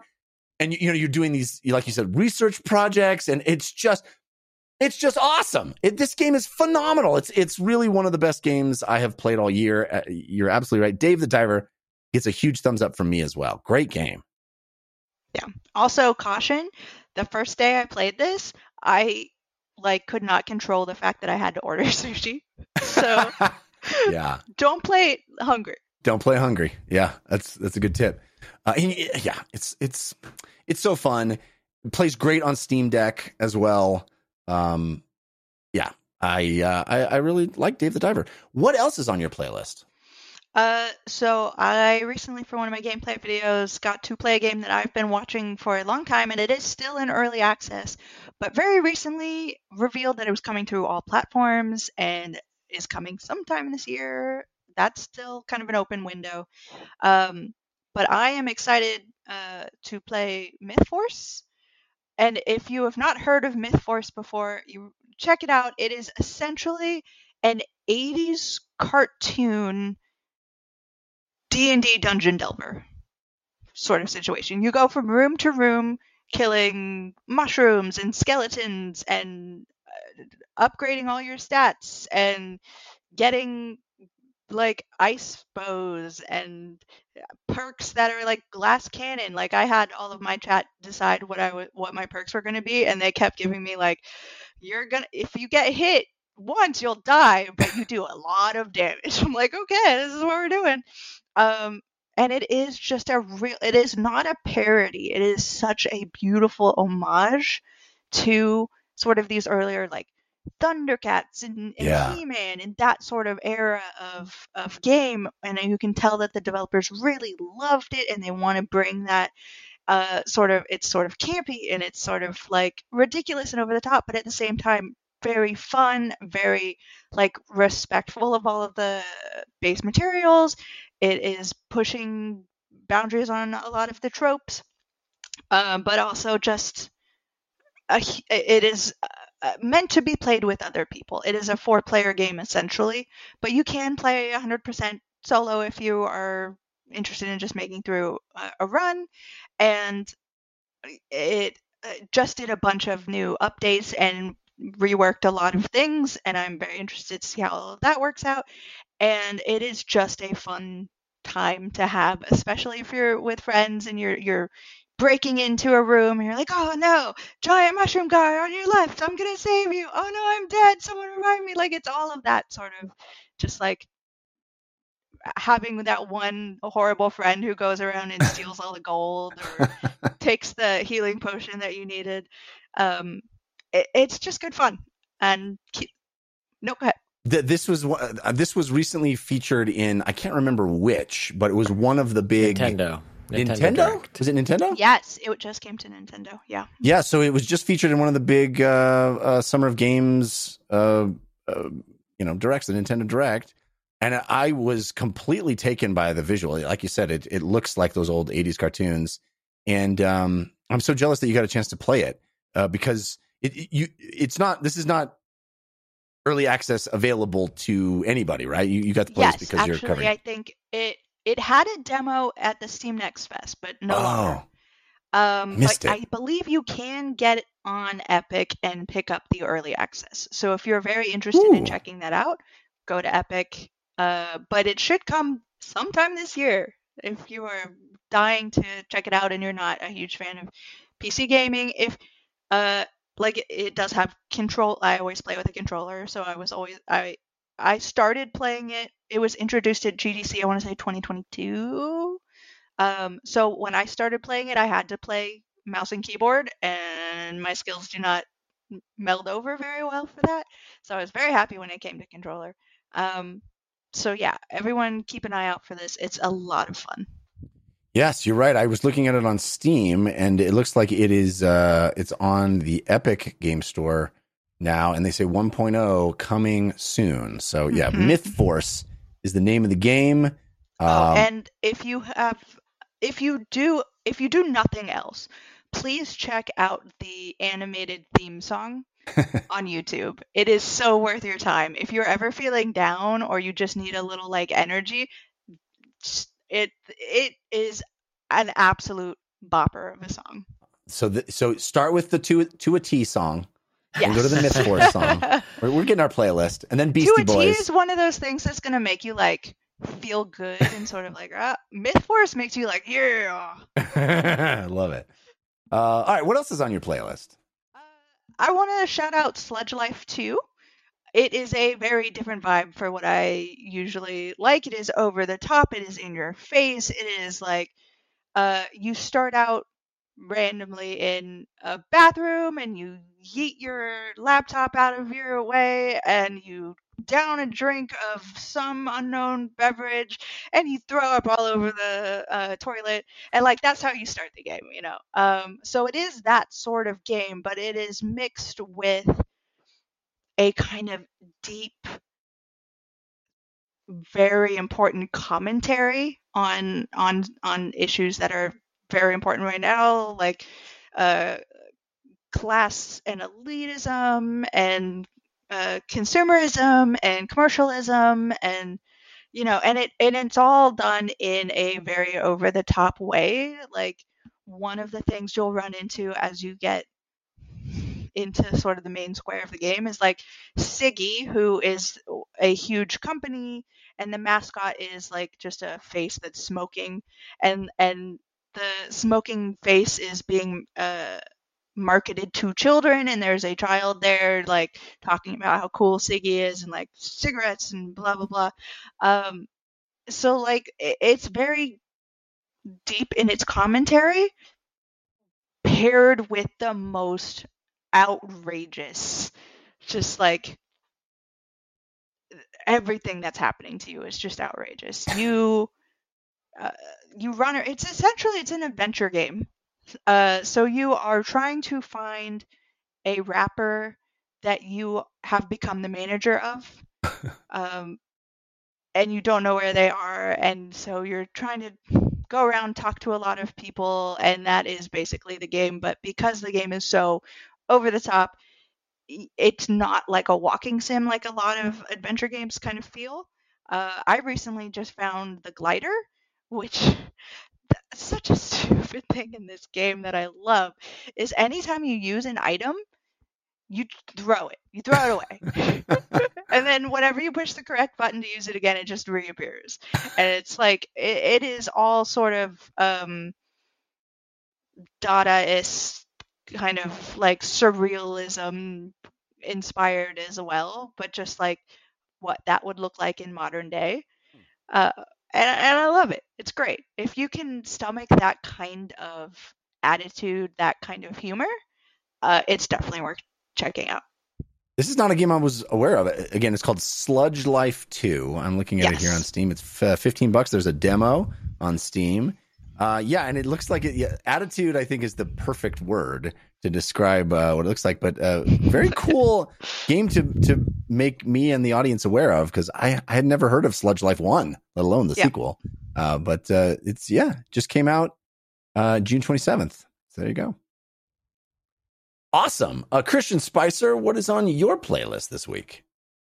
Would you believe that there's a game called Final Fantasy that there's been 16 of? We talked 16? About a second Sludge Life. I don't know if you knew that there's been a 16th Final Fantasy. I am still making my way through Final Fantasy 16. And so I won't need to talk tons about it this week, because I'm sure I want to revisit it after I roll credits on it, which every week I think it's going to be that week, and then life is like, oh, really? 30 more hours of it? Well, sometimes that, and then sometimes it's like, really? You're going to roll credits this week? Not if we have anything to say about it. And then sometimes, I think I texted you this, Jeff, sometimes it's like, oh, I'm going to get a bunch of this game, and then I sit down and I just start crying because of all the games I want to be playing, and I end up just playing Beat Saber for 8 hours instead. Like, this makes me happy. This is enough. This is enough. But I feel like I'm probably 60% through the campaign of Final Fantasy 16 at this time. I think currently it'd be in my top 5 of the year, but knowing what's left of the year, I don't think it will end up that way, if that makes sense. It's like really on 5 right now. It's like trying to do a pull up on 5. And there are parts of this game, go back and listen to last week's episode if you haven't, if you want, initial thoughts of Final Fantasy 16. But there are parts of this game that I think are all-time banger status. There are moments where the combat is flowing, and I'll speak vaguely. I won't spoil any plot elements in my discussion here today. But there are moments where I'm in combat and switching in and out of powers and abilities, and new enemies are introduced and bigger enemies are introduced. And then some of these boss fights are just memorable video game moments that I think will stick with me forever, just in terms of scope and scale and magnitude, and also just fun on the controller. The joy I'm having changing powers or doing these massive punches that have weight and feel behind them, and all of the particle effects that are going on. And then there are some times where I was in a fight and my youngest walked in and she was like, what are you doing? And I was like, I don't know. I think I'm trying to defeat the thing that's in the middle of all that stuff. I mean, it's just stuff everywhere. And I wade into the stuff and I'm doing stuff, but I never feel out of control, which I think is a testament to the combat system they brought to this game. And then there are moments in the plot where, you know, my jaw's on my desk and I'm like, wow, I didn't see that coming. That is an awesome twist and a turn. And, you know, I'm not saying it's Game of Thrones-y in its narrative, but like Game of Thrones had surprises for people along the way, or even Breaking Bad, to use a non-fantasy setting where you're like, oh, dang, they did that. Like, this game's delivering in that front as well. And it's incredible. And then there are other times when it's trying to pull up onto my top 5 and its arms start getting all jello-y and it starts falling down the rung. And that's when my controller is sitting on my desk and people are talking about stuff that I just, what? Huh? Who? What? I don't care. This seems important. Let's drink tea. They're not drinking tea, but it seems like now we're going to do an hour tea party. And I'm like, why is there an hour tea party happening here? And then it introduces me to site, and it's like, be sure to check this often. You're going to want to check this often. We just introduced you to a new thing. Check it. And then I check it, and it's like, you can go do this if you want. And then I go do it, and it's like, you did it. What did I get for it? Something for crafting. Do I need this for crafting? No, it's not that difficult of a game. You're doing fine just, mainlining this There's game. really one sword you can make per area. It's not that. But check this often. Yeah. And I'm not Mr. Side Quest. Never have I ever been Mr. Side Quest. There are some incredible side quests that I've had in games, and we've talked about some of the incredible side quests in Horizon. They even break them down. It's not even a side quest. It's like, this is a meaty thing. Not the main narrative, but a meaty thing. And some of those are incredible. And there are some incredible side quests in games. And maybe, dear listener, there's an incredible one that you played in Final Fantasy XVI. I am not going to play that one. Because I've played enough of them that are like, go talk to Rebecca. Oh, cool. It's going to be, I can't wait to see what Rebecca tells me. And Rebecca's like, oh, you're the new guy. Yeah. Thanks for swinging by. Okay. I guess I will tell Otto I talked to Rebecca. Cool. And I'm exaggerating. There's more there sometimes, but there's also constantly the insignia on the main thing to do. And so you'll get these prompts where it'll be something along the lines of, I should probably explore this area and see what people are up to. And then on the screen, there's just this red insignia that's like, go here. This is where you should go. And I'm like, I guess I'll wander around. Idiot. Go here. So I'm having a really hard time investing in the larger world of Final Fantasy 16. But again, when things are firing on all cylinders and I'm in those boss battles and the cinematics that are doing stuff that I care about, which is not all of them, but maybe 60% of them, I think are incredible. And so I'm very curious to see what this back 40% is like, because we've had guests on the show. I think Anthony, we did his spoiler-free review, which we posted, really talked about it coming alive in the back half. And I feel like I'm seeing that. And I've already had a lot of fun in the front half. So I am super curious where this thing goes. Because like I said, my head's been spun around a couple of times narratively already. And I don't know if you're sticking with it, Jeff, but I feel like it's going to deliver. But I understand if folks put the controller down during a 2-hour cutscene and then don't come back. Yeah, I danished this game. Jill, we have... we have games that we means finish. You liked it. I think that means that you liked it and saw enough of it. Yeah, that's exactly right. You liked it? We have a friend of the show named Danish. This is named after him. There's games that we finish and there's games that we danish. And I danished this one. I got what I wanted out of it. I don't care enough about the story at this point to pour the hours into it. It's fine. It does some stuff, but it definitely puts it behind some hours. I'm definitely excited to hear you tell me about the end and that, oh my gosh, it was all worth it. And now you have to go back to this. I'm excited for that conversation. Mm-hmm. But I went back to Diablo 4 this week, big time. And I had an interesting revelation that I think Diablo 4 and Final Fantasy 16 are kind of the same game. Like, they're not that different from each other, but I just like the way that Diablo does it better. You know, now that's a really dumb thing to say because obviously they're not the same game. They're very, very different games. But someone just stopped writing their email. They were like, yeah. Oh, okay. No, they already wrote it. They paused as soon as I say the dumb thing. They write the email, and then they come back to see if I took it back after the email has been sent. I'm really glad you're jumping in the line of fire on that one. Yeah, thanks. Nice. Yeah, it's not smart of me.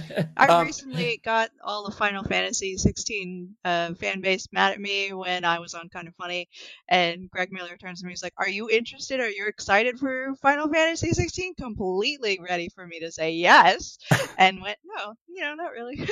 Yeah, well, that's the worst thing you can say to those people, isn't it? Yep. Yeah. It's gonna be even worse because I just said it's the same game as Diablo 4. That was a stupid thing to say. But for me, basically, here's why I say that is because I turned away from something because I felt it was one way, and what I turned towards, I realized, oh, all of the criticisms I had of this one over here can be applied to this one over here. I just like this more. And so I tried to analyze why that is. Now, let me explain. I think basically Final Fantasy 16 is push the buttons in the right order, or maybe not even the right order. Sometimes just push the buttons and amazing, spectacular things will happen on the screen and you will move forward and then it will mete out more story for you, right? That's the entire game. I'm being reductive, but you're being reductive, but not wrong. There's intricacy to the combat, but there doesn't have to be, right? Yes, you can certainly get by without it. And what the game is delivering is this feeling of being constantly OP, constantly doing spectacular things effortlessly, and mowing through dozens of enemies at a time. And the reward for that is the next bit of story that you move forward on. Now, or the next cool power, which I think also might next cool apply power, to your next cool thing argument. you get to do, right? That lets you rinse, repeat, right? And I got to myself, I said to myself, you know what? I'm not really enjoying this. It's fine, but it doesn't feel like a great use of my time to me. Because as much as I think the voice acting is excellent, the writing of the story is actually not bad at all, I thought, I'm not loving this game. I'm not loving this story. I'm not invested enough in the story. It's not my thing. I'm not a huge anime person in general. I like the exceptional animes, the ones that really are great, but I'm not the guy that's going to be constantly reading manga, watching anime. And it's very anime story, you know. And so I just was like, man, I think I'm done. And then I went to Diablo and I went, oh, you know what's great about this game? I push the buttons. Doesn't necessarily have to be the right buttons. Spectacular things happen on screen. Mowing through dozens of enemies at a time. This is great. I'm like, what? But I just criticized the other one for that. And I'm meeting out the story. You know, I'm almost at the end of the Diablo 4 story. And at the end of the Diablo 4 story, you know, a whole new game starts. So it's not exactly an apples to apples comparison. But halfway through Final Fantasy 16, a whole new game starts. So right. So anyway, the thing that I was trying to say is not a criticism of the games themselves, but more a criticism of me, because on one hand, like I didn't feel like that was a very fun experience. But on the other hand, like basically delivering the same type of thing is a fun experience. So it's just a different flavor of ice cream, you know, like I just happen to like this flavor of ice cream more. And when I have two really excellent ice creams in front of me, I don't have time to eat both. So I'm going to pick the one that I like more. And so that's just the way it is. I like the Diablo 4 ice cream flavor more. And so I'm playing. I just think that game is absolutely gorgeous. Every new biome that I've gotten to in Diablo 4 has blown my mind to just how beautiful they rendered that world. I happen to love the top-down isometric view I've always preferred it. I thought you were going to say hell. I thought you always loved hell. Always loved hell. I mean, I've always loved the aesthetic. I did have children on purpose, so, I must like it somewhat. Anyway, I had my first world boss fight this week in Diablo 4, and that was thrilling and fun. It was really cool, and having a bunch of people working on it, and it felt hard and interesting in cool ways. And the thing that Diablo 4 has that Final Fantasy doesn't really, I mean, it does lip service to it, but it doesn't really, is the loot part. The loot is fun for me. I love finding a cool new piece of gear that breaks a rule or makes me try a different build. And I have mentioned I've been playing a druid in Diablo 4. I tried a completely different build of my druid this week, and it plays like a completely different class. Completely different. Same class, and there's multiple classes to level in that game, but just changing your build, I went from this very dynamic, I was polymorphing into a bear and trampling people, and I was shooting off tornadoes all around and just running from place to place and bopping all around and being very mobile, to change to this lightning build where I have a channeled lightning attack that soaks up all of my mana, or spirit in this case.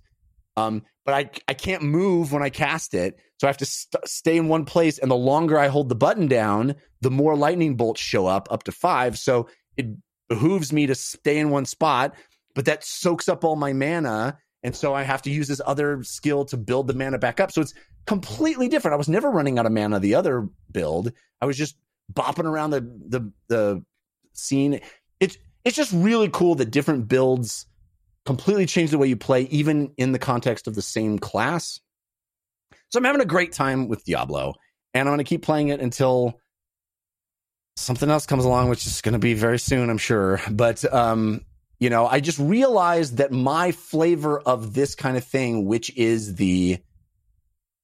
doesn't really tax you. I think the commonality that I'm trying to highlight here is the combat doesn't really tax you in either one until it does, right? It has these flare-up moments of a boss fight or whatever where you have to actually concentrate.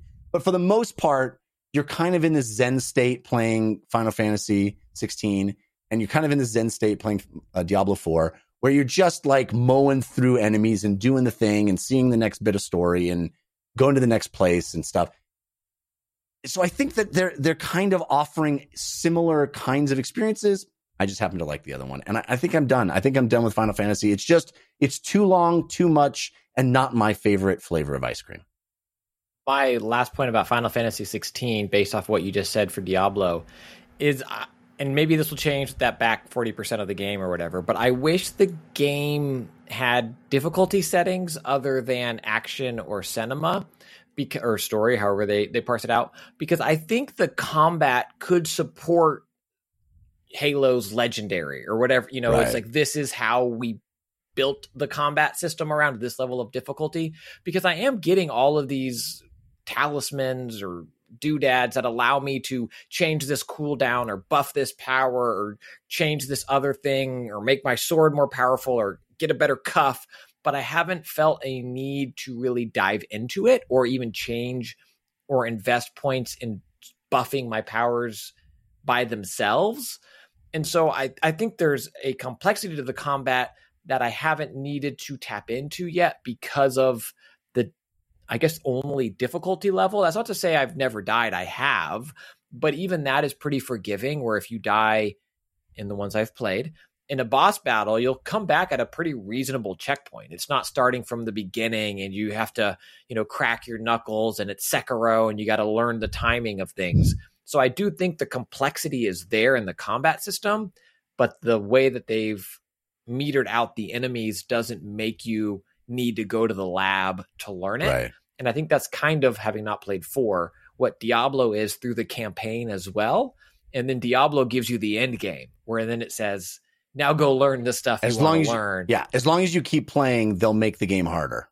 That's the promise of Diablo. Is like, if you keep at it, there's more hard to come. And I think that's kind of cool,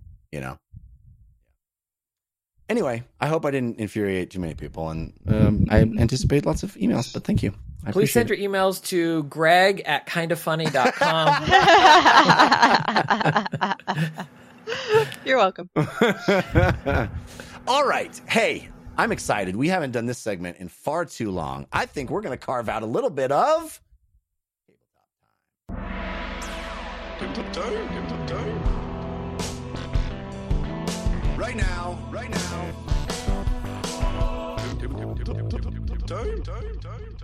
Jill, it delights me no end that you enjoy a board game from time to time, and I see you have a few board games that you've been playing recently. Tell me about them. Yeah. So I looked at them and realized there's sort of a theme of like fiery, and I'm like, it's warm. The summer is heating up, so maybe there was something going on. But I do want to shout out a couple of games, and a lot of the reason that I have these particular games is because I often just have me and my partner here so that we can only really play 2-player games, and a lot of games that I really love tend to need more than that. So games that allow for 2-player play, I absolutely adore, and I want to shout one out. So this is Sonora. Look at that visual aid. Yes. I was like, I want to remember. And I affectionately call it Sunra because there is a sun right in the middle, and I didn't realize that it was supposed to be Sonora. The fun thing about this game is that there's like a physical element to it. Yeah, this is that flick and right game, right? Yes. You have a bunch of little pogs to like flick across the board, and wherever they land, you get to calculate a score based off of a totally different scenario. So in one scenario, you are trying to kind of Tetris your way to collecting as many cactus types as possible, and you get points based off of that. In one, you're trying to put in as many, like collect a bunch of little, I always think of them as like little apartments, but they're not apartments. They're like just little caves where lizards live or something. So each section, there's 4 different sections of the board, has a very different scenario happening, very different strategy, and you are trying to go off of like what your strategy is for the game, but also what other players are doing. And because you are flinging your pieces, and it matters where your pieces land, you can mess other people up really easily if you are trying to fling their pieces out of the way so that they, can't do super triple bonus because they've done this one area 3 times and they're about to score a lot. So there's a lot of different strategy to it, and it's a lot of fun with more people because you get more chaos on the board. But yeah, it's just a really fun, like, not terribly long game, maybe about an hour's worth of play, that people should be checking out if you're interested in. I think it's 1 to 4 players. And it says, it says on the box. Isn't that nice that I have this box here? Yes. It says that it is 30 to 45 minutes, which, is about correct. Yeah, Christian, I think we played at one point years ago. We played Flick 'em Up together, right? And so this is that similar thing where you're flicking little discs, but then it adds this kind of really interesting scoring thing that Jill was talking about, where they all these 4 different types of scoring. So it's like a bunch of mini games almost, right? The scoring is almost like mini games. Yeah. I have not played Sonora, but I've been very curious about it. I'm glad to hear that you like it. It looks very fun. Yeah, 100%. If you're gonna pick something up board game wise of what I'm about to show, that would be the one. But I do want to also shout out Happy Little Dinosaurs. Happy Little Dinosaurs. I don't know this one. Tell me about it. Happy Little Dinosaurs is a very quick, I want to say it's like 30 minutes kind of game, which is why it's so nice. You can just kind of play it. It is a card game where you've got a hand, you're putting down cards, you're trying to collect points, but the humor and the overall idea of the game is that you are a dinosaur sort of in the midst of the extinction process. Your mid-extinction event? Yeah, so you are attempting to either help yourself by giving yourself like weapons or whatever to avoid major crises like meteors or what have you. What weapons work or against even the meteors? A bat with some thorns on it apparently fair. helps. Okay, no, obviously, yeah. Silly me for thinking that. And even like emotional things, like none of your friends turned up to your birthday. I mean, is one of them keep doing a video game podcast as the world ends? Is that one of them in there? It's very possible. Yeah. And then, so you're trying to essentially to avoid collecting crisis, end of the world scenarios and get points so that you can be the one dinosaur that survives the apocalypse, essentially. That's hilarious. Yeah, it's really fun. It's a fun, quick. I love the artwork. It's all a little hand drawn. Like everybody looks so happy and cute, but like terrible things are happening. Little game, and yeah, that's a happy little dinosaurs. It says smile. It's almost over. That's funny. Clever. I've not heard of this one. Happy Little Dinosaurs and Sonora. Since we're in the tabletop time segment, I'm going to do a quick one. A game that I played recently. It is called Spaceship Unity Season 1. This is an ingenious game. It is a campaign, and the idea is that they're trying to present what is basically a season of a television series. Spaceship Unity is basically like a Star Trek type show, and the idea is that you are this upstart ragtag group of new recruits into the equivalent of Starfleet, and Spaceship Unity is the cool like Starship Enterprise that maybe you'll meet someday. You all want to be like them, but you're just starting out. And the thing that's brilliant, and so it's episodes of this thing where you're encountering alien species and trying to negotiate with them and worrying about the different factions of Starfleet. It's all original fiction, but very much based on the Star Trek type of universe. There's their own alien races and stuff, but kind of go like, oh, those are maybe the Klingons, whatever. Anyway, the cool thing about this game, other than the fact that it tells a story episode to episode, is that you play it in your house using your house. Oh, I love it. So I don't even want to spoil too much of it, but I'll just talk about the very early parts of the game. You establish stations around your house that are basically stations in like a Starship Enterprise. So there's navigation, there's engineering, there's weapon systems. There's all the different places that you can imagine being on an Enterprise, but it'll be like the kitchen sink or a bookshelf or a vacuum cleaner in your house. And when these things happen in this course of the story, parts of your team, it's a cooperative game, so you're all trying to do it together. Parts of your team have to run to that part of the house and do a thing. And invariably, it is a ridiculous thing that you are all doing together at the same time. Somebody is keeping track. There's a little timer, a little hourglass timer that comes with the game. And you have a short window of time to do things in. And you're all shouting at each other, doing ridiculous things, trying to get something to float in the sink or using the cord of the vacuum cleaner in some ridiculous way or walking back and forth, balancing a pen on your finger, saying something back. It's just chaos in your house, but it is tons of fun and it keeps getting wackier and wackier. And it's so clever the way they make these common household items thematically consistent with what you would expect operating a starship.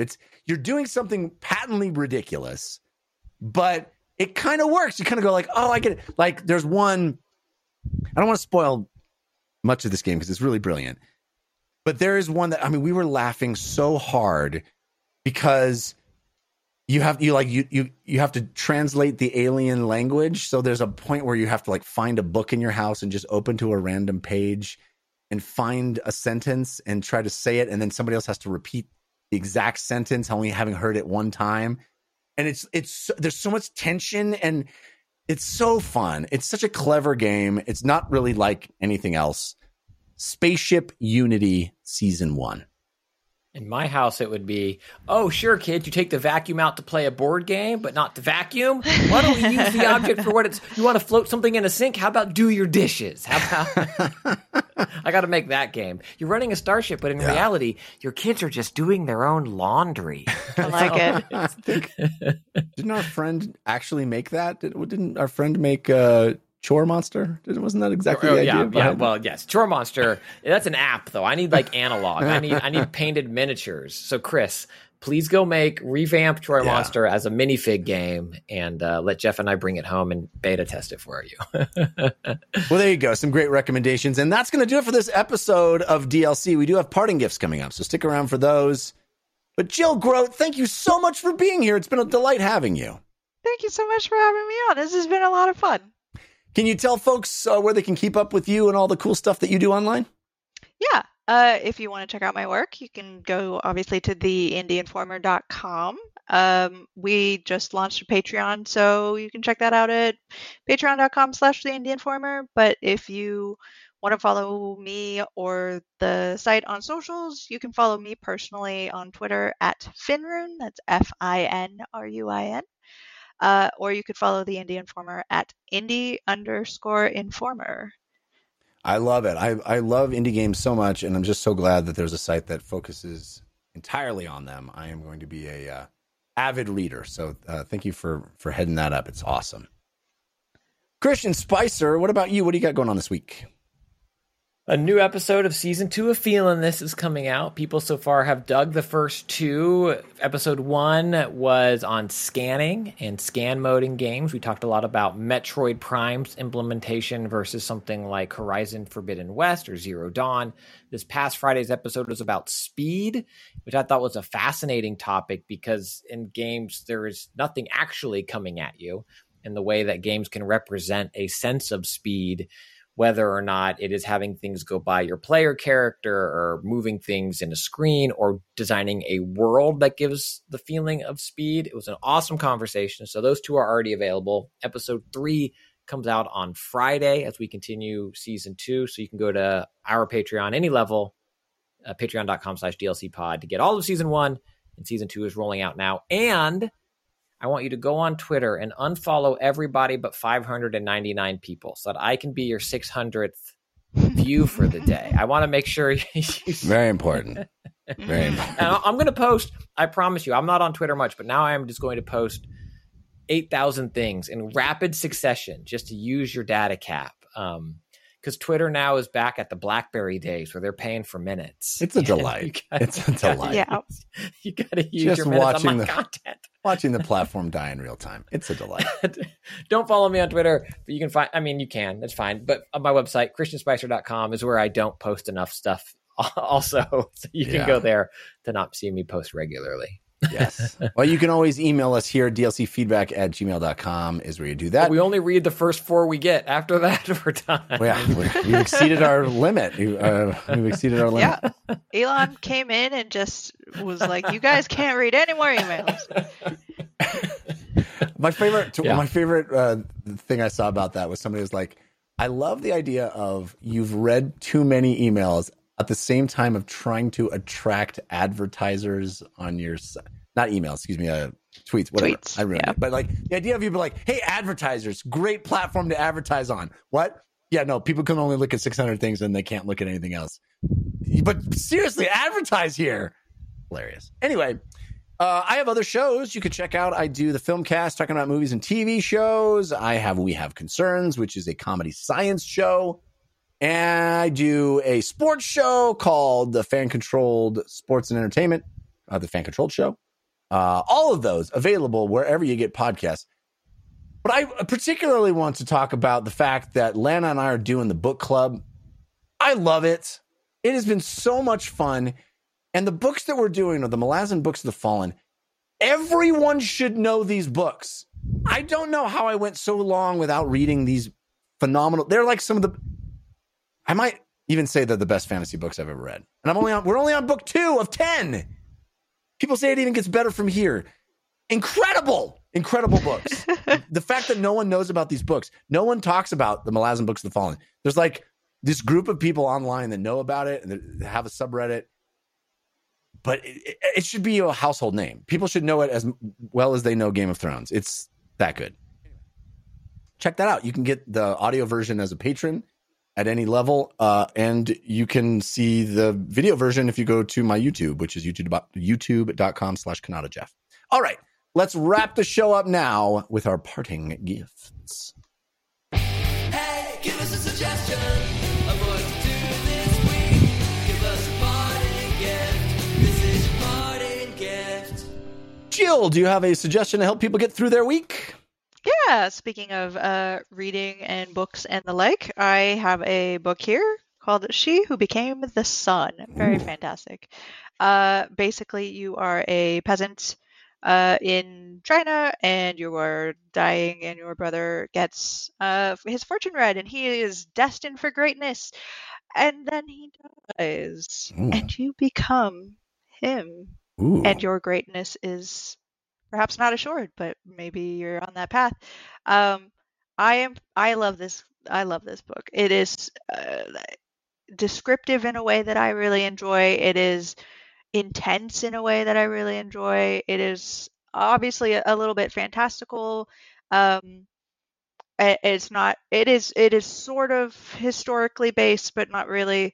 But it is deeply, intensely personal and a kind of exploration of the human spirit. And it is female-led, which I'm always a big fan of. You don't get enough of that in kind of fantasy-esque books.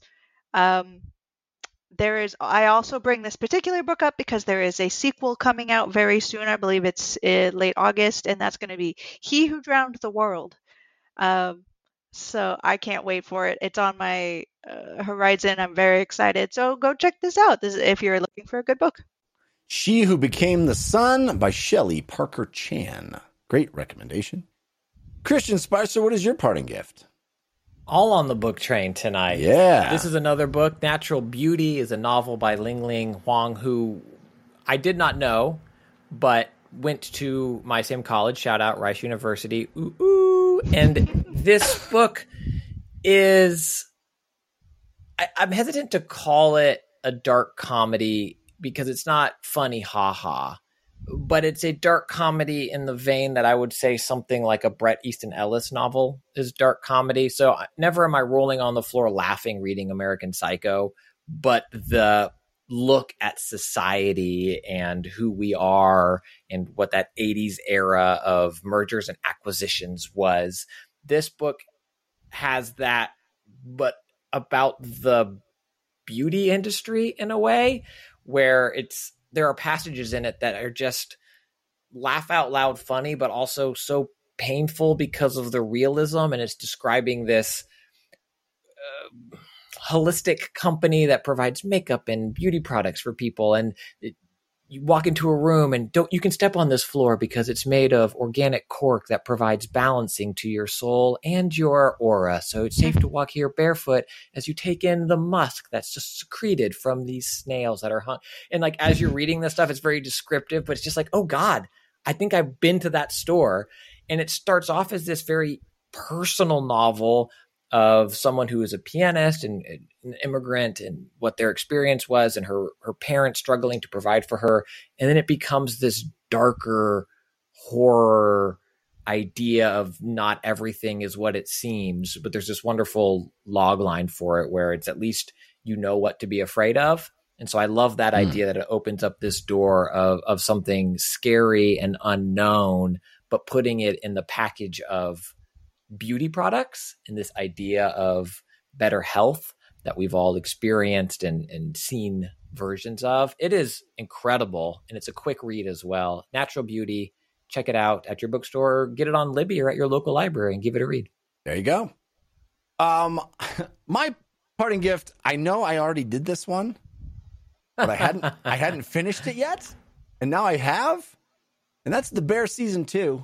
I was only halfway through when I brought it up on the show before, and now I've watched the second half, of season 2, which is better, in my opinion, even than the first half of season 2. And it has now solidly become one of my favorite TV shows ever. I wept many times in the last few episodes. It is beautiful. It is hopeful. It is good-hearted.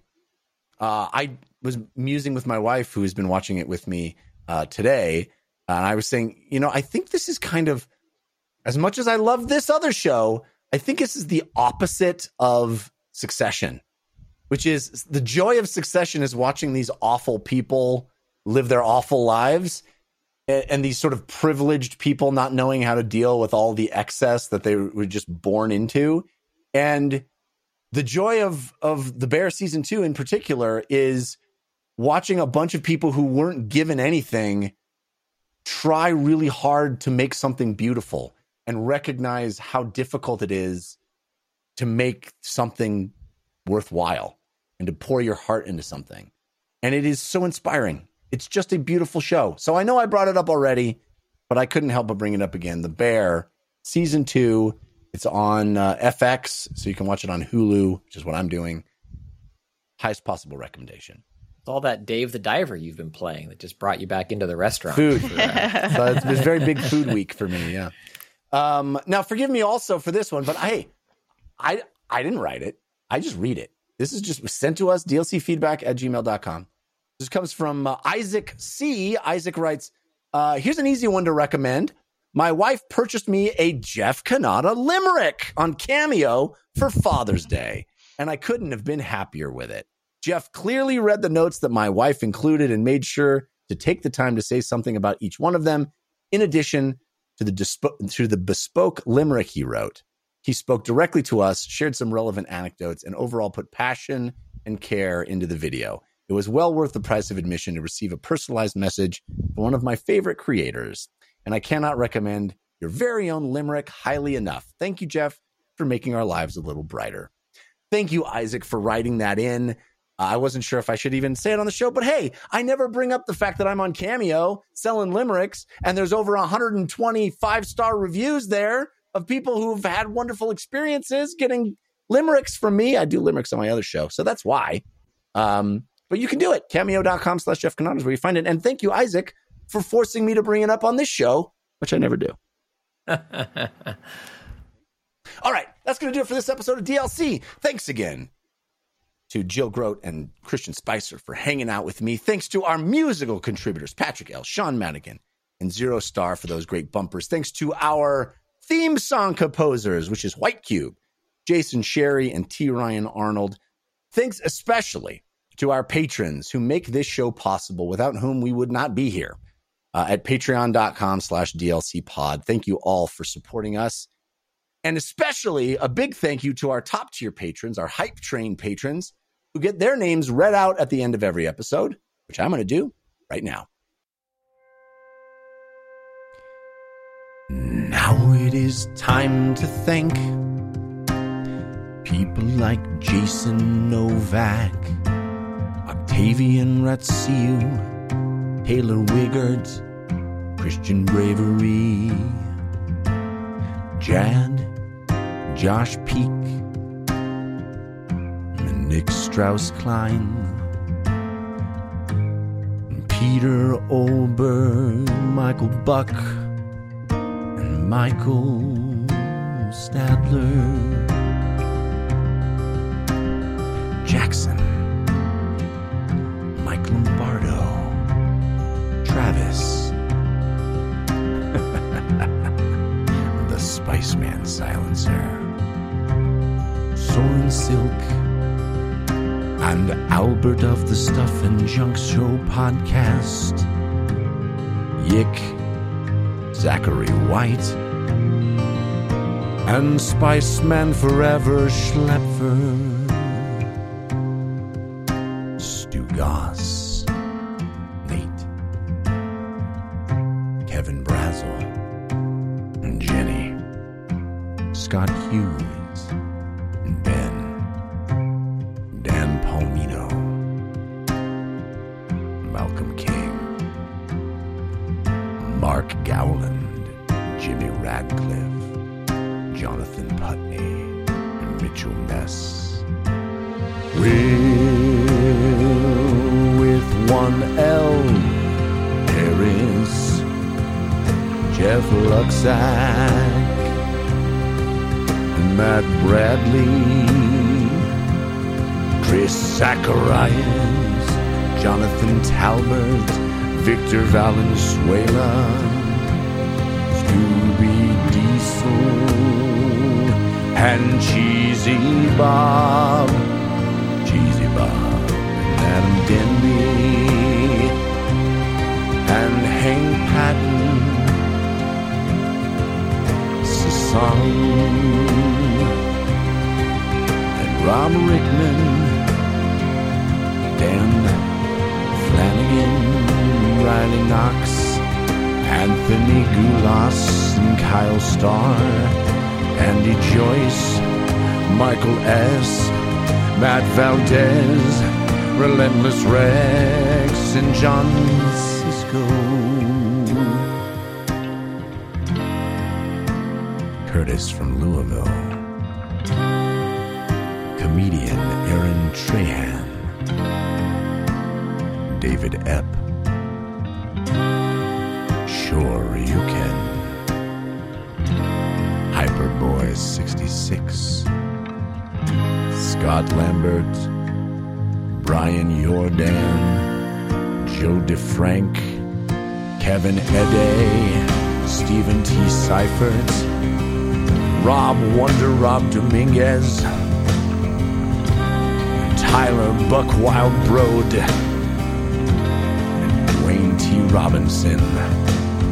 These are the people we need to thank. These are the Hype Train patrons. They make this show possible with their extreme amount of generosity. Generosity. Generosity. So much generosity.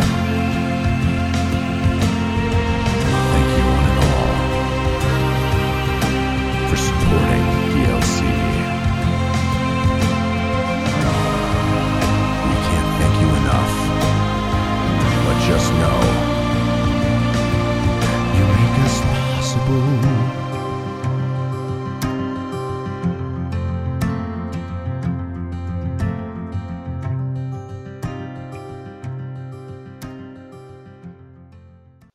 All right, that's it for this episode. See you next time. Until then, think about what you put out into the world. Make it a better place.